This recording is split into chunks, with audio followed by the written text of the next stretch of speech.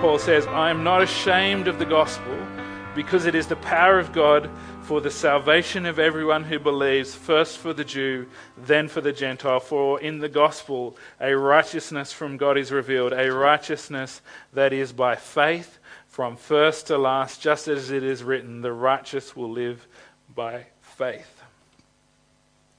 And so I encourage you to pray with me once more as we come to God's word, that he would open our hearts and minds and reveal to us what he would have us to discover from the scriptures this morning.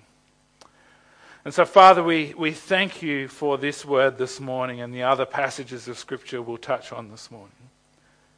I pray that your Holy Spirit would open our hearts and our minds and our understanding to receive not what I would have the church hear this morning, but what you would have the church to hear through me this morning. I pray that we wouldn't just go through the motions of ticking off a sermon box this morning, both the givers and the hearers this morning, Lord. I pray that we would have our hearts and minds and spirits and souls and every fibre of our being receptive to what you would have us embrace this morning from your truth.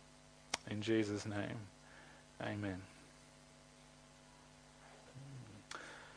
So this morning is actually the second part of a two-part series of sermons that I'm calling The Call of the Church in a Changing World.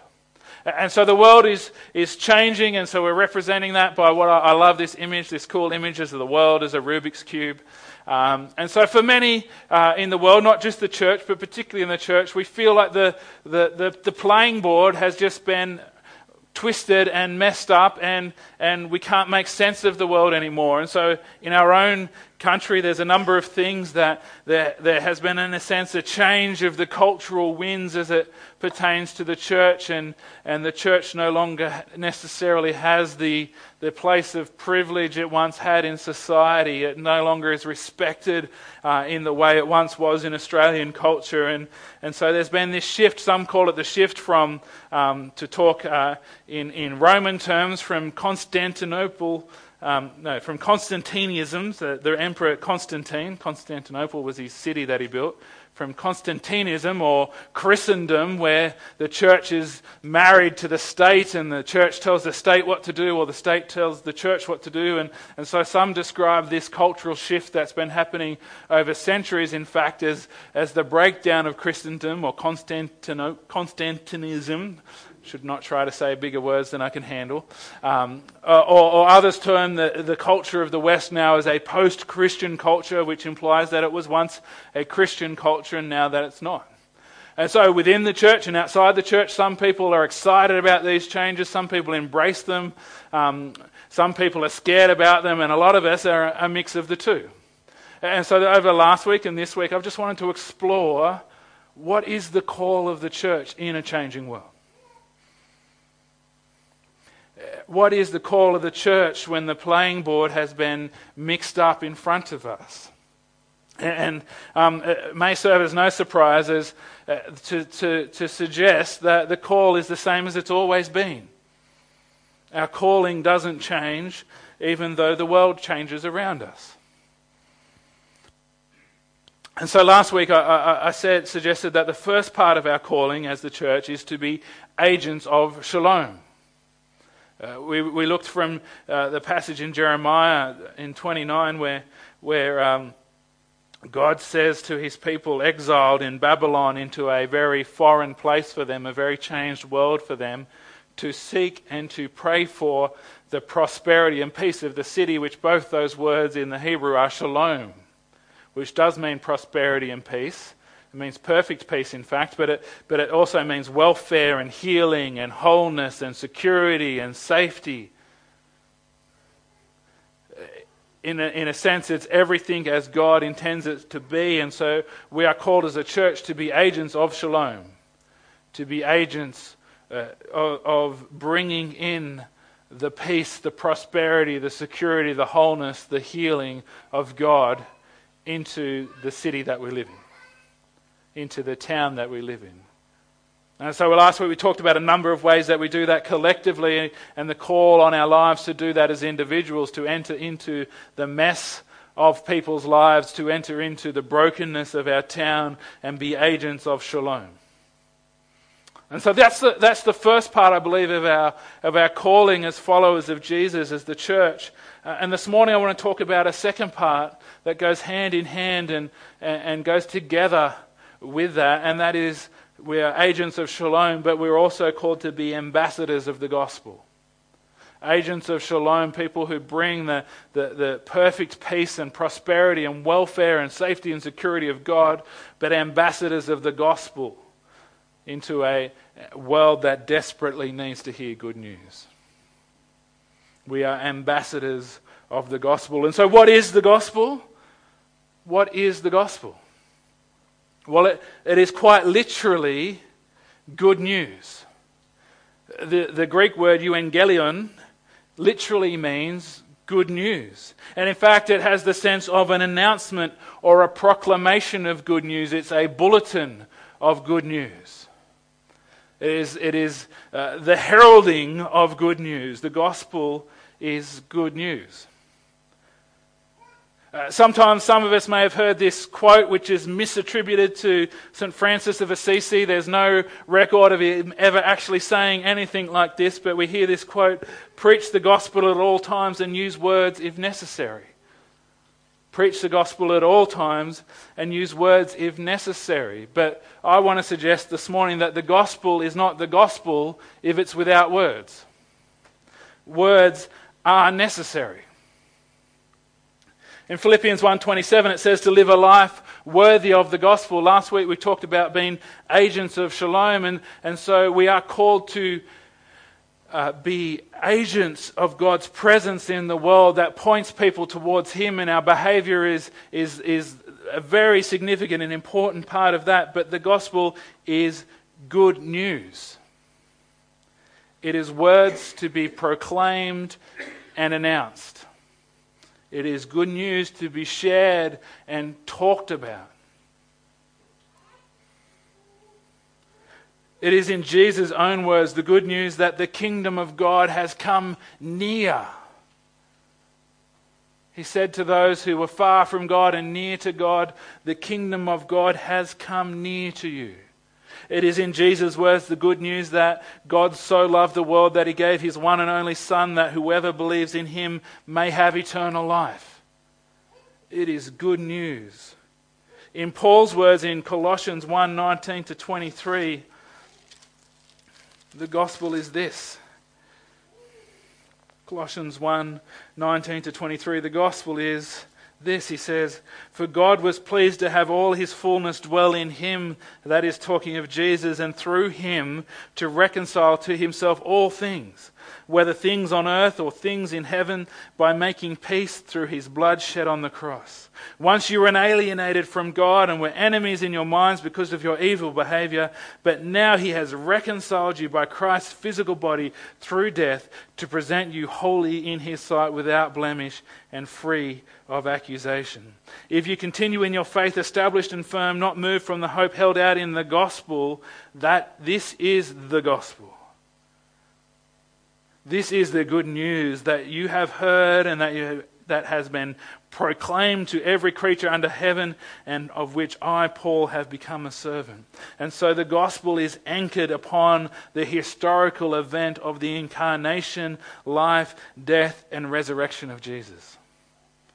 In 1 Corinthians 15, verses 1-8, I encourage you to read it at home. I'm not going to read it this morning, but Paul says to the Corinthian church, "I want to remind you of the gospel." And what he shares with them is the life, the death, and the resurrection, and Jesus' appearance to those who saw Him raised from the grave.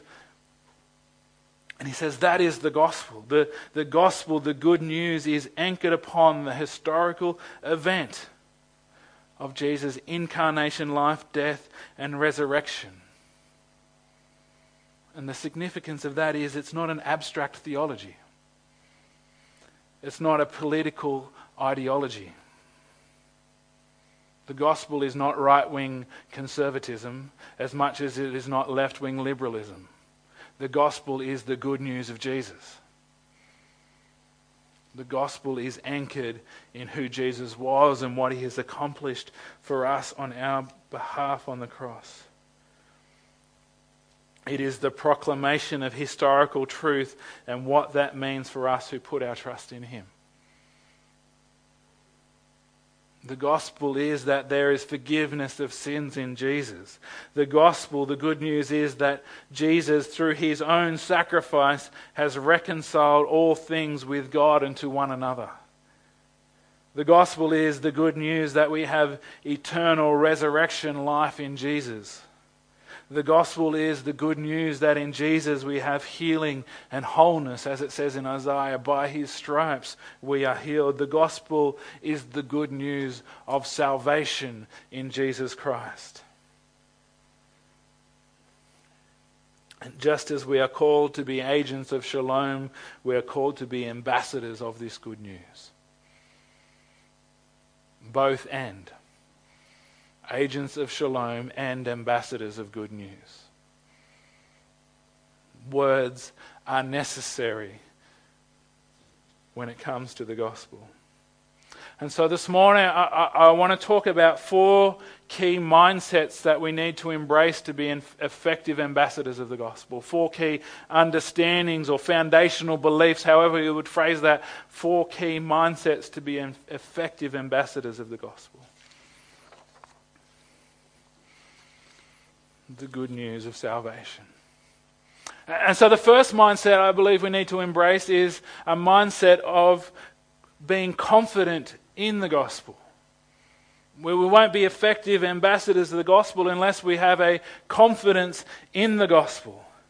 And this is really relevant in a changing world that views the church less favorably than it once did.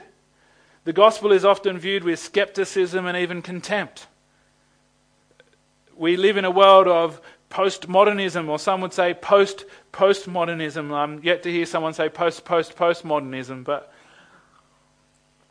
that's just a representation that the world is actually changing and we don't know what to call it anymore because the best names we can think of it is post something else or post something else. And so in this world of changing understanding of this world of many truths, in this world of skepticism and contempt, perhaps the church has lost its confidence in the gospel. Perhaps you and I have lost our confidence in the gospel. And so I want you to ask yourself a challenging question this morning. Do you feel confident in sharing the gospel with others? I'm not asking if you feel like a street evangelist or a preaching evangelist or some other kind of evangelist. Do you feel confident in sharing the gospel with others in a way that would fit you? Do you feel confident in sharing the gospel with others?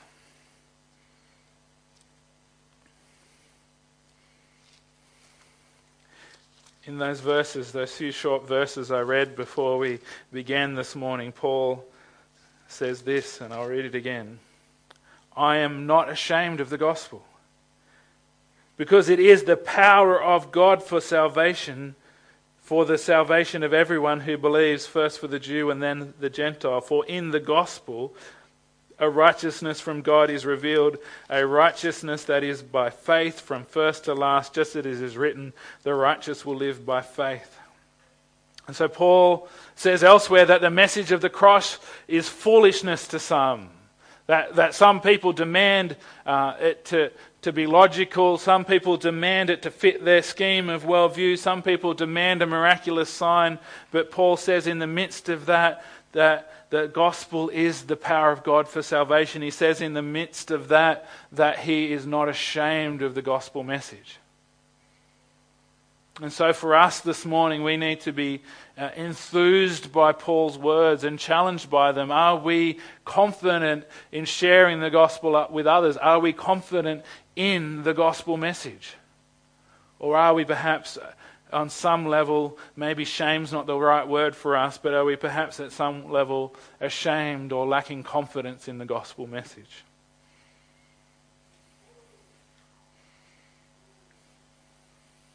We need to regain confidence in the gospel because, as Paul says, it is the power of God for salvation.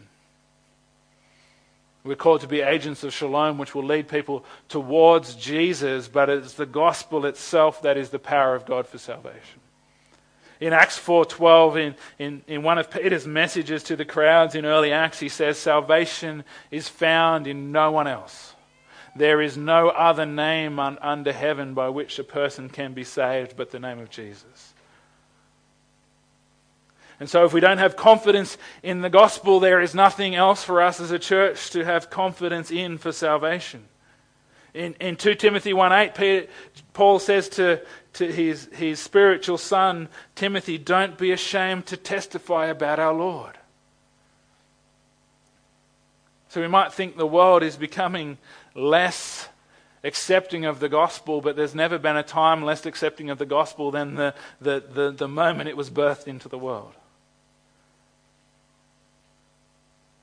And so in that context of the Jewish religious elite rejecting the good news about Jesus and the might of the empire of Rome trying to stamp out the gospel message, Paul says to Timothy, don't be ashamed to testify about Jesus. Don't be ashamed to share the good news.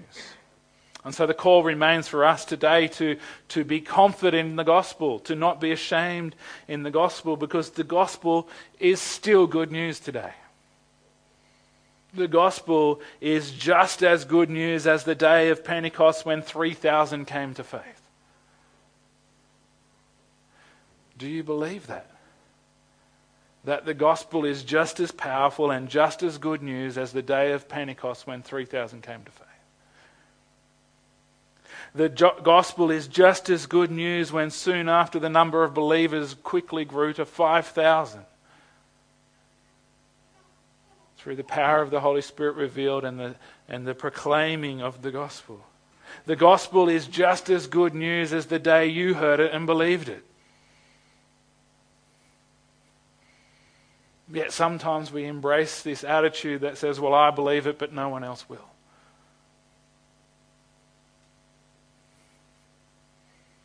The early church was confident in the power of the gospel in a cultural environment that was far more anti-gospel than our own. And so to be effective ambassadors of the gospel, we need to regain this mindset of confidence in the gospel. It is the power of God for salvation. There is no other name by which a person can be saved but the name of Jesus. And I believe the second mindset we need to embrace or have our mind renewed with, as it says in Romans chapter 12, is to be passionate about the gospel. Not just confident in the gospel, but passionate about the gospel. And so the church seems to have a long list of passions today, a long and diverse list of things that we're passionate about. Some of those things are fantastic, some of those things perhaps not so fantastic, but we have a long list of things as a church and as churches around the world that we're passionate about.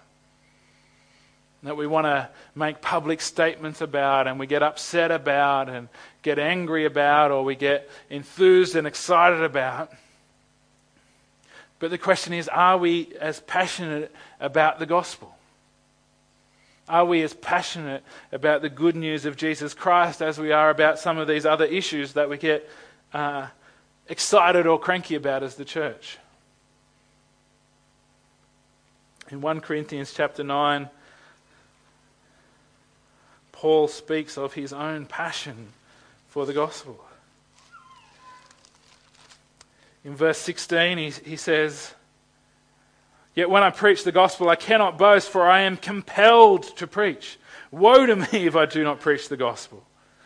And then just jumping down a few verses for the sake of time to verse 19, he says, "Though I am free and belong to no man, I make myself a slave to everyone to win as many as possible. To the Jews I became like a Jew to win the Jews. To those under the law I became like one under the law, though I myself am not under the law, so as to win those under the law. To those not having the law I became like one having the law, though I am not free from God's law, but under Christ's law, so as to win those not having the law. To the weak I became weak to win the weak. I have become all things to all people, so that by all possible means I might save some. I do all of this for for the sake of the gospel, that I may share in its blessing.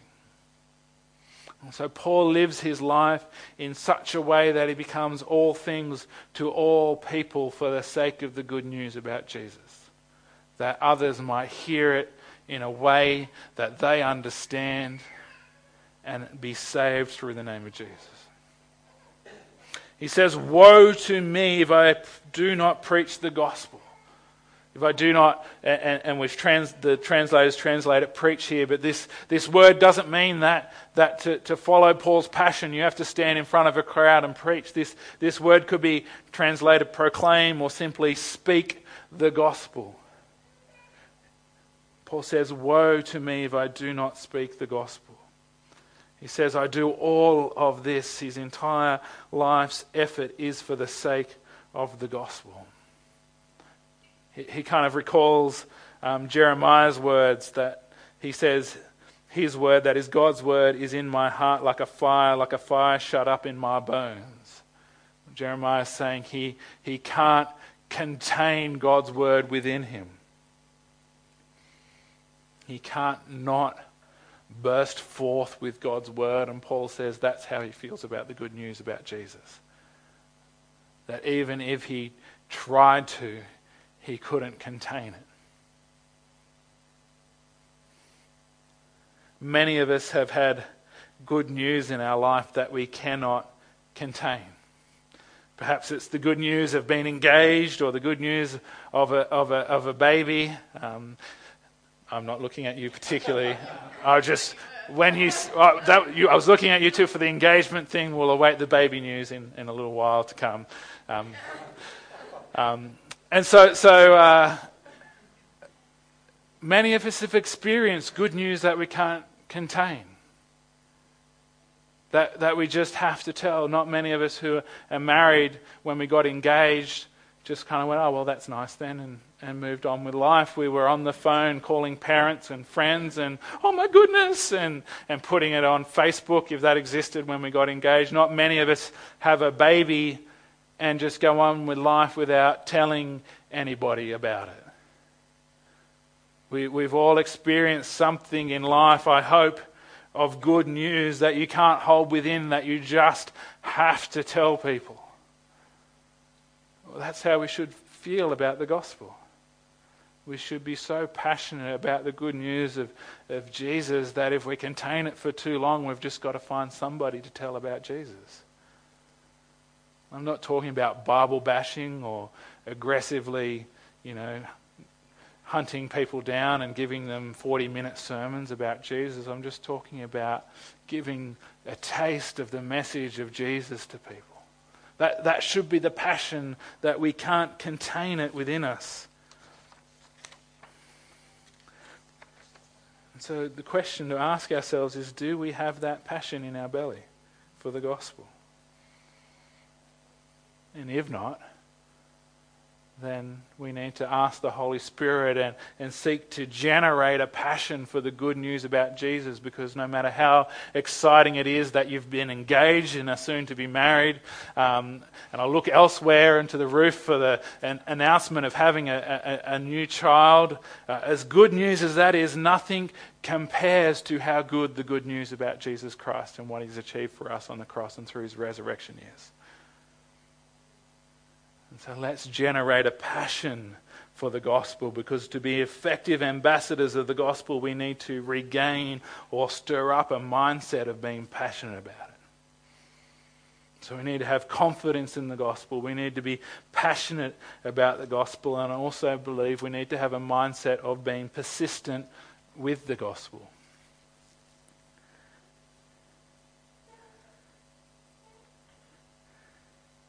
And so I want to get you this morning to close your eyes for a moment. And this is not an altar call moment. And if you feel uncomfortable with that, then just be uncomfortable for a moment. Because I want to ask you some questions, and I want you to feel like you can respond without people judging you. But what I want you to do is just to pop your hand in the air if at some stage in your life you've shared the good news about Jesus with somebody. Now what I want you to do is keep it up if you could honestly say that it is your persistent habit to share the gospel with others? Okay, you can put your arms down and open your eyes. Now, it's exciting to know that some people can honestly say that about themselves, but most of you are like everybody else, that a few hands didn't go up at all, and I didn't actually try and pay much attention to who. It's not a judgment thing, but most of us at some point have shared the gospel with somebody or something of it, but we're not persistent. It's not our persistent habit to tell others about Jesus. And so I believe that we need to, if we're to be effective ambassadors of the gospel, we need to become persistent with it. As with all areas of life, the greatest predictor of success is our ability to be persistent. We need to become persistent in our sharing of the gospel. In Acts chapter 4, verse 18 to 20, it says, then they called them in again, and that's Peter and John before the religious court of the Sanhedrin. It says they called them in again and commanded them not to speak or teach at all in the name of Jesus. But Peter and John replied, "Judge for yourselves whether it is right in God's sight to obey you rather than God, for we cannot help speaking about what we have seen and heard." And so the early church lived in a context of the gospel message being prohibited by the religious authorities of the day and later on by the empirical authorities of the day. But they said, we cannot help but speak the gospel. In the next chapter, in chapter 5, verse 41 to 42, it goes on. The apostles left the Sanhedrin, so they're leaving the religious court again, rejoicing because they had been counted worthy of suffering disgrace for the name, that is, the name of Jesus.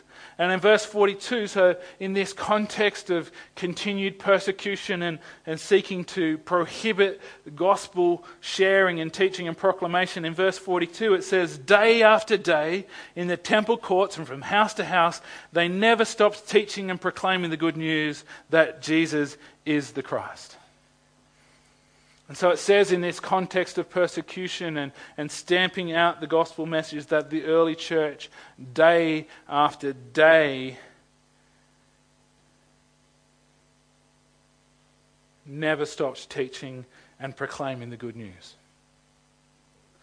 Day after day, they were persistent and consistent in their gospel proclamation, in their gospel sharing, in pointing people towards the good news that is in Jesus.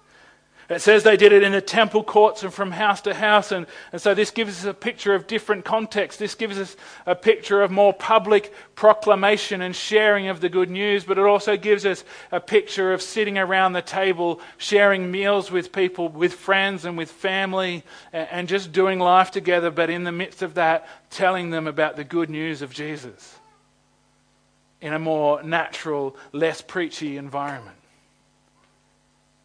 There would have been some amongst them called to be the temple court kind of preachers.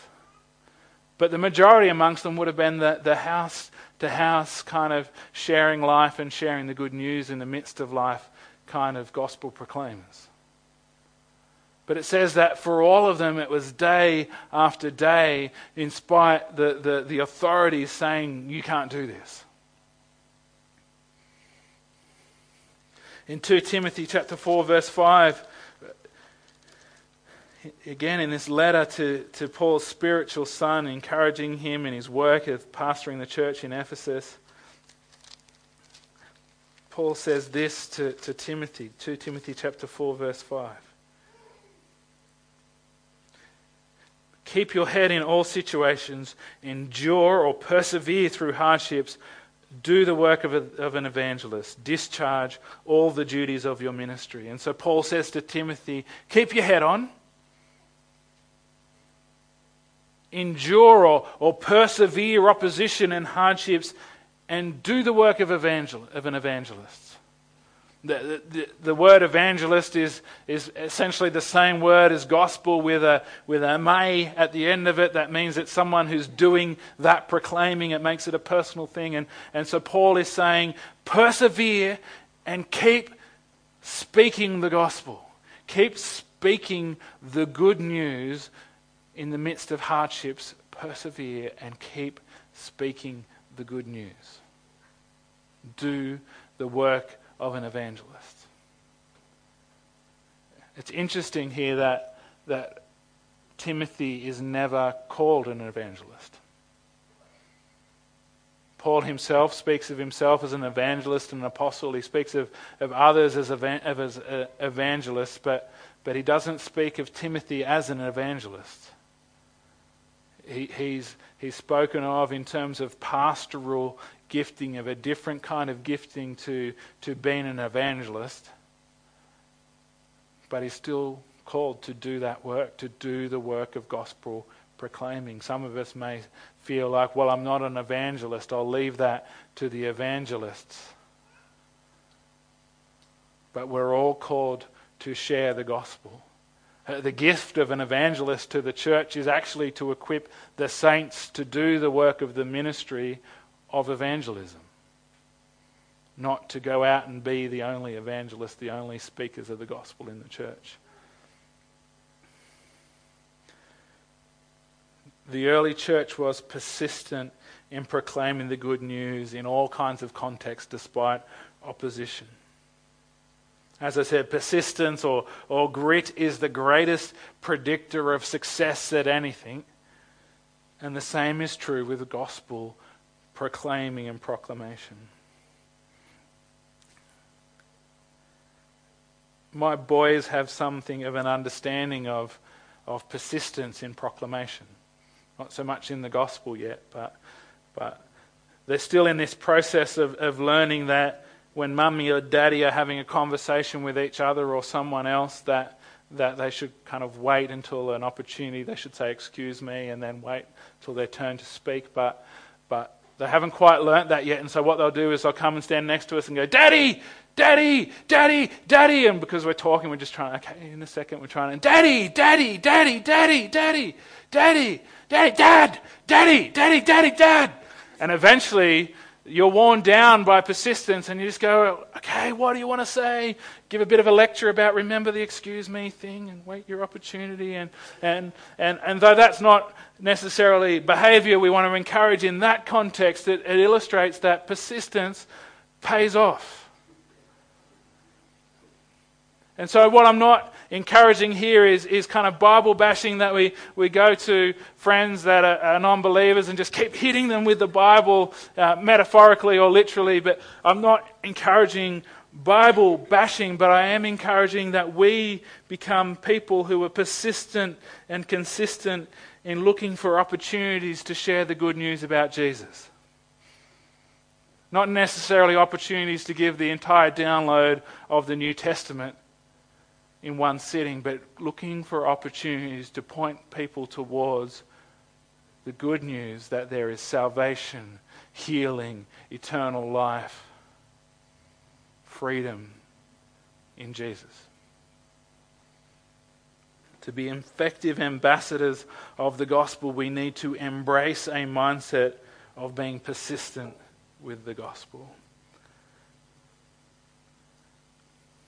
And the fourth and final mindset I believe we need to embrace as ambassadors of the gospel is to be ambitious for the gospel. Jesus made some outrageously ambitious statements about the extent of gospel proclamation. We've become fairly familiar with them, and so we perhaps, like other things, familiarity breeds contempt, and we don't grasp the ambitiousness of some of Jesus' statements here.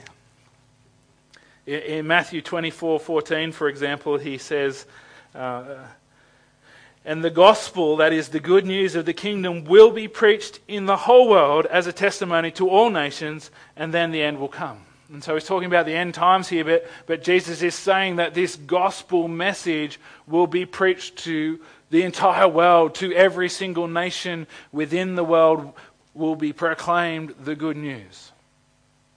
Now this is an outrageously ambitious statement, not even for our own time, but Jesus is speaking to what could at that time be described as a small religious sect in a small tiny part of the Roman Empire. to a small group of people, and he says to them that this good news that, and I don't know how many, I haven't completely explored the context, but this good news that this crowd of at best a couple thousand people, perhaps he was just talking, I think here in this context, to the 12, this good news that I'm sharing with this tiny group of people will be proclaimed to every person on the earth. That's an outrageously ambitious statement about the gospel.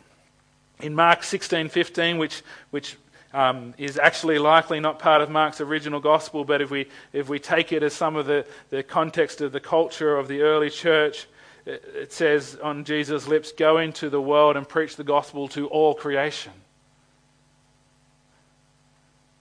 All creation. This is an ambitious statement for the gospel. In Romans 15:20, Paul speaks not just of his passion, but of his ambition for the gospel.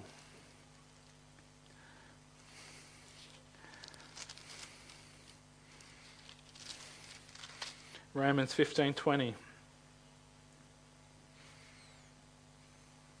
It has always been my ambition to preach the gospel where Christ was not known, so that I would not be building on someone else's foundation. And so Paul is completely comfortable with placing the word ambition right along the side of the word gospel, good news in Jesus Christ, and he's ambitious for it. He doesn't want to just share it to people who have already heard the good news. He wants to break new ground and share the good news about Jesus to people who've never heard the good news about Jesus. He's ambitious for gospel proclamation. So I believe we need to become ambitious for gospel proclamation in Yass. How many people would you like to see saved this year?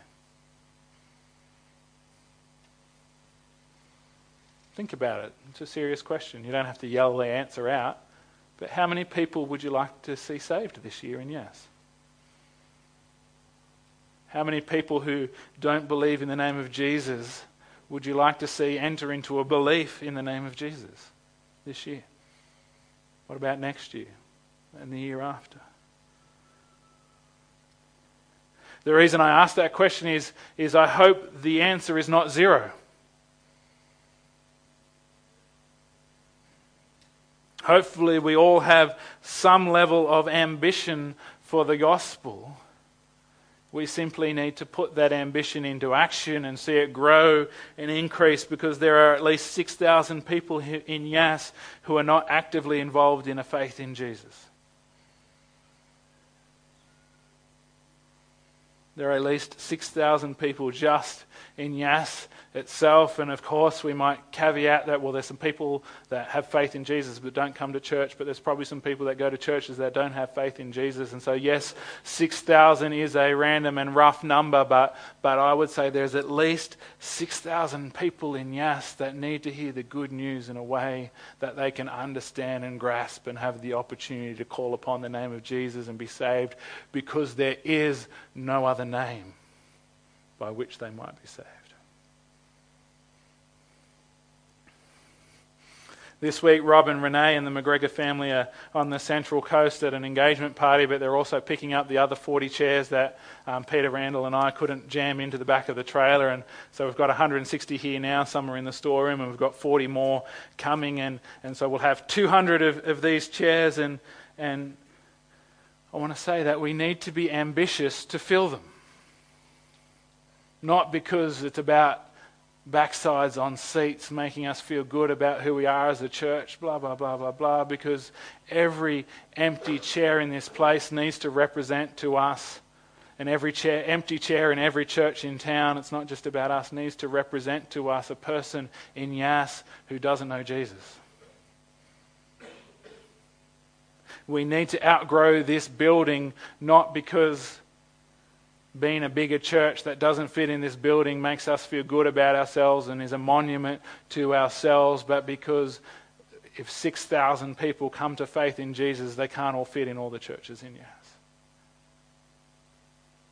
We might have multiple services or something like that, but we need to not just be comfortable with where we are when 6,000 people don't know Jesus And that's just in Yass. I'm not counting Murray Bateman. I'm not counting the surrounding towns, which we need to have a heart for also. We need to be ambitious for the gospel, not for our sake, not to stroke our ego, not to build an edifice to ourselves, but for the sake of those who don't yet know Jesus. We must see these chairs filled. We must see this building overflow. Please talk to David Anderson about the testimony of this building. The church did not have the money to build the whole thing. They were hoping to build what is now our foyer and finish the rest later, but God kept on leading them on further and further and further to build a bigger building, which is a testimony to me that Jesus is more ambitious for the gospel than we will ever be. So we need to embrace a mindset of ambitiousness. When I was thinking about outrageous ambitiousness, I randomly perhaps recalled, I wasn't there at the time, but I've seen footage of it, President Kennedy's speech at the beginning of the 60s about they will go to the moon by the end of the decade. Who's not familiar with what I'm talking about?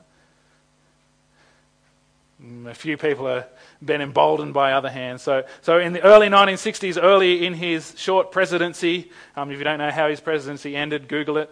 But in the early parts of President Kennedy's short presidency, he declared in the early part of the 60s that by the end of the 60s, the United States of America would put a man on the moon.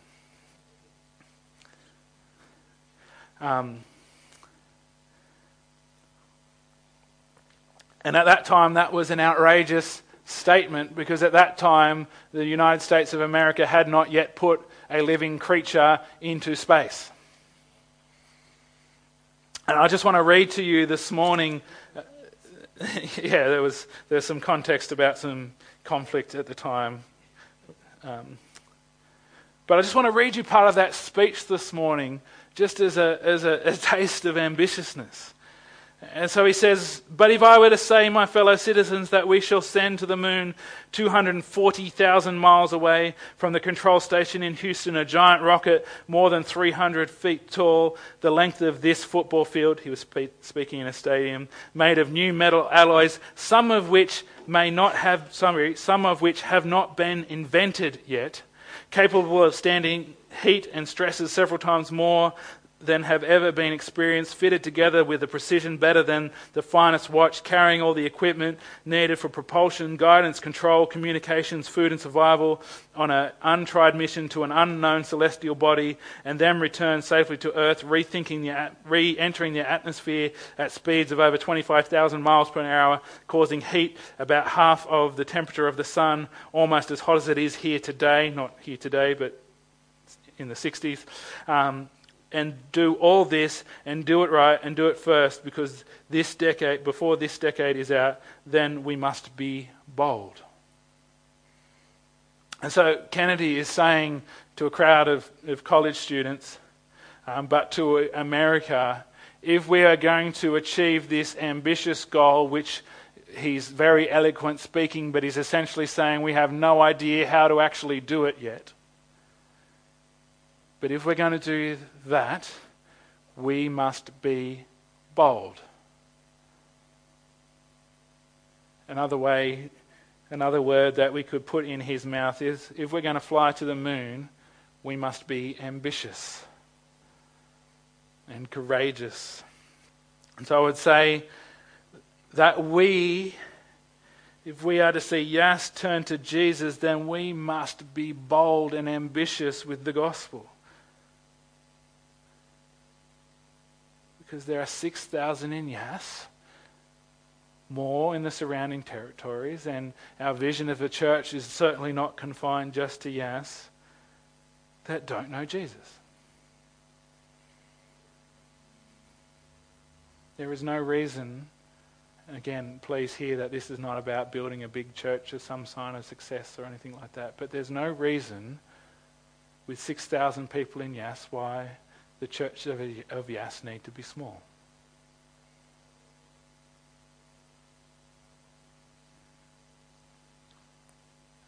if we're to see many people in Yass saved, then we need to be bold and ambitious with the gospel. Just as the United States had no idea how to get someone into space, let alone to the moon at the time Kennedy said we're going, we might not really know how or what or why or all the details of how we're going to share the gospel and lead people to Jesus, but what we need to embrace is this mindset of being ambitious for it, of dreaming big,